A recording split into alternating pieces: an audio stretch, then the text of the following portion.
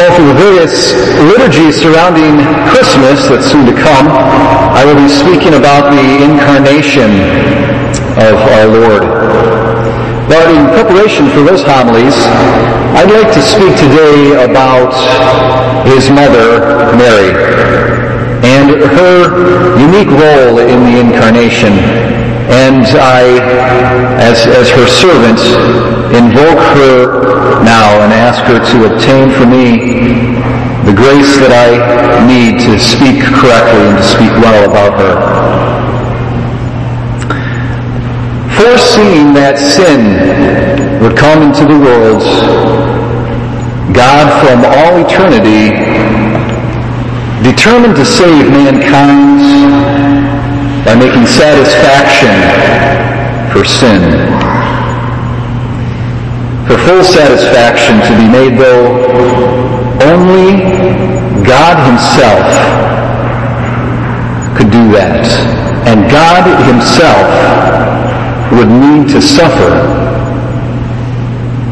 But, and this is a conundrum here, God in His divine nature, He can't suffer. So from all eternity, in the mind of God, there was, as it were, a dilemma. What was God to do?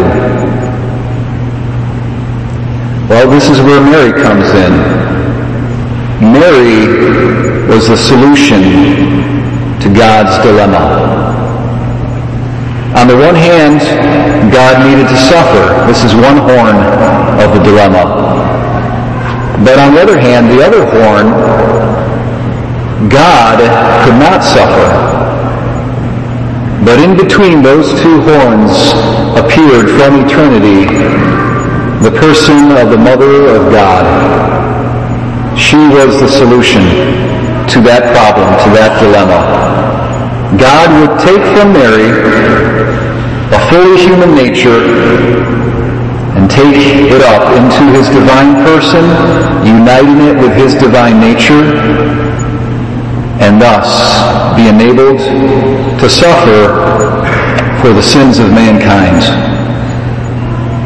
So just as from all eternity God foresaw the entrance of sin into the world and decreed that He would become man to suffer for sin, so also from all eternity He chose Mary as that one unique vessel, that one unique instrument that He would use to become a man. God's eternal decrees concerning Mary can be seen in the Old Testament. She is prophesied there. In the 3rd chapter of Genesis, we read about the woman whose seed will strike the head of the serpent.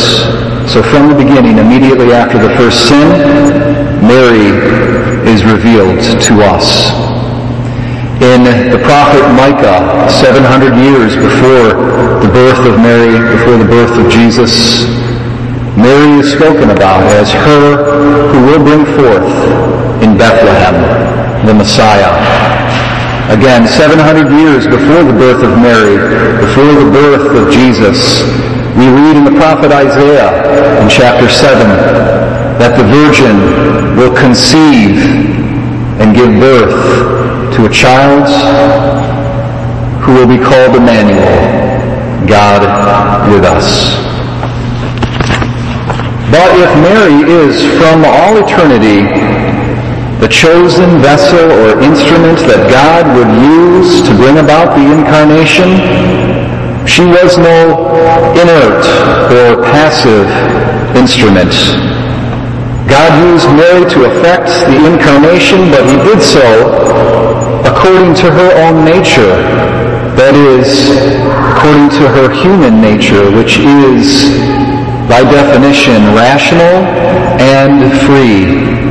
Therefore, Mary, as an instrument, would freely cooperate with the Incarnation. She would freely consent to God's plan. And in our gospel today, we hear her say to Gabriel, "May it be done to me according to your word." Now this phrase phrase translated into English as "may it be done" is in Latin Fiat. And so this is where we get our tradition of speaking about Mary's fiat to God's plan of salvation. This fiat that Mary gave brought about the Incarnation. On this fiat hung the redemption of all mankind. Through her fiat, Mary became the cause of our salvation. This exalted role of Mary in the work of redemption does not take away from the uniqueness of Jesus' role. Jesus alone is the divine person whose sufferings could make full satisfaction for the sin of mankind. And so in this sense, he is that one unique mediator between God and man. Nonetheless, as we can see, Mary played a unique role in the redemption inasmuch as she freely provided the divine person of our Redeemer with the human nature that he would need to be able to suffer and make satisfaction for our sins. But there is more to Mary's role in the Incarnation. Mary was only able to cooperate in the work of the Incarnation freely because she did so with full, or at least adequate and sufficient knowledge. When she said yes to the Incarnation, she knew what she was saying yes to. Her freedom from original sin gave her a special gift, and that is a freedom from the wounds of original sin. One of the wounds of original sin is called the darkness of the intellect. And this we suffer from, all of us, from our birth. Our minds have a hard time seeing and thinking about God and seeing clearly and reasoning about transcendent metaphysical things. Mary was not afflicted by this wound, by this darkness of intellect. Therefore, she had an extremely razor-sharp mind, a penetrating intellect, and power to understand the mysteries of God. Moreover, because of her holiness, she was filled with the gifts of the Holy Spirit in a preeminent manner. She was full of wisdom. She was full of understanding and knowledge. And so, in consequence, Mary had a deeper and more profound knowledge of the Bible than any saint who has ever lived. And she read all the Old Testament prophecies that we've been hearing over the past few weeks of Advent, and she understood what they meant. In particular, she understood from the Psalms and from Isaiah that the Messiah that would be born into the world would be a suffering Messiah. A suffering Messiah. In her profound humility, she didn't suspect that she actually would be herself the mother of the Messiah, but she understood that the Messiah would have to suffer for the sins of mankind. So when Gabriel revealed to her that she was the chosen one, that she would be the mother of the Messiah, she understood everything that this entailed. When she gave her fiat to the Incarnation, she gave her fiat to the work of redemptive suffering that Christ would perform on Mount Calvary at the cross. And throughout the course of her entire life, as the prophecies about Christ became definite events in her lived experience, she never withdrew that original fiat. She said yes, no matter how tough it got. She said yes to the arduous journey she and Joseph had to make to Bethlehem. She said yes when there was no room in the inn, and her and Joseph had to make do and take refuge in a cold stable where she gave birth to her son.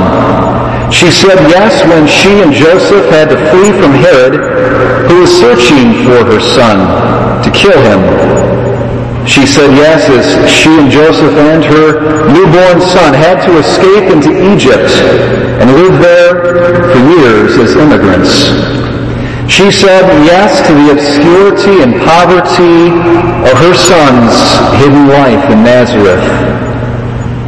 And knowing full well the hardships that awaited him, she said yes when her son left home to begin his public ministry.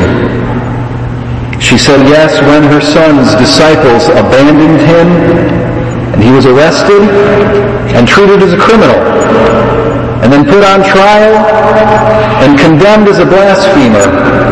She said yes when he was whipped until the blood flowed and his torn flesh hung from his bones. She said yes when he was made to carry his cross to Calvary and was nailed to it and hung there for hours only to die before her very eyes. And we must remember, because of her preeminent purity, Mary loved her son more than any human being could possibly love him. And when she lived through his passion, she therefore suffered more than anyone could suffer. She had a more intense compassion for the passion of her son than anyone could ever have. And even as Eve, our mother, stood by the side of Adam under the shadow of the wood of the tree of the knowledge of good and evil and cooperated with him in our downfall, so Mary, the new Eve, stood by the side of the second Adam under the shadow of the wood of the cross. And in her compassionate suffering, she cooperated with him in the final work of the redemption. The yes she gave at the Incarnation had been a yes to the Passion, and even as the Passion unfolded in horrid detail in her lived experience, she never withdrew that original yes. And so it is a pious tradition for us as Catholics to call our Mother Mary co-redemptrix alongside Christ, our only Redeemer. This title for Mary is fitting inasmuch as she played a unique role in the redemption of mankind by saying yes to the Incarnation and yes to all that followed in its train. And so let us venerate the Mother of God and hold her in a unique place in our hearts. Let us imitate her in her perfect conformity to God's will, and let us invoke her in our times of need and ask her to obtain for us the graces we need to live Christian lives. And in doing this, we can be sure to be prepared for the advent of her Son this Christmas Day.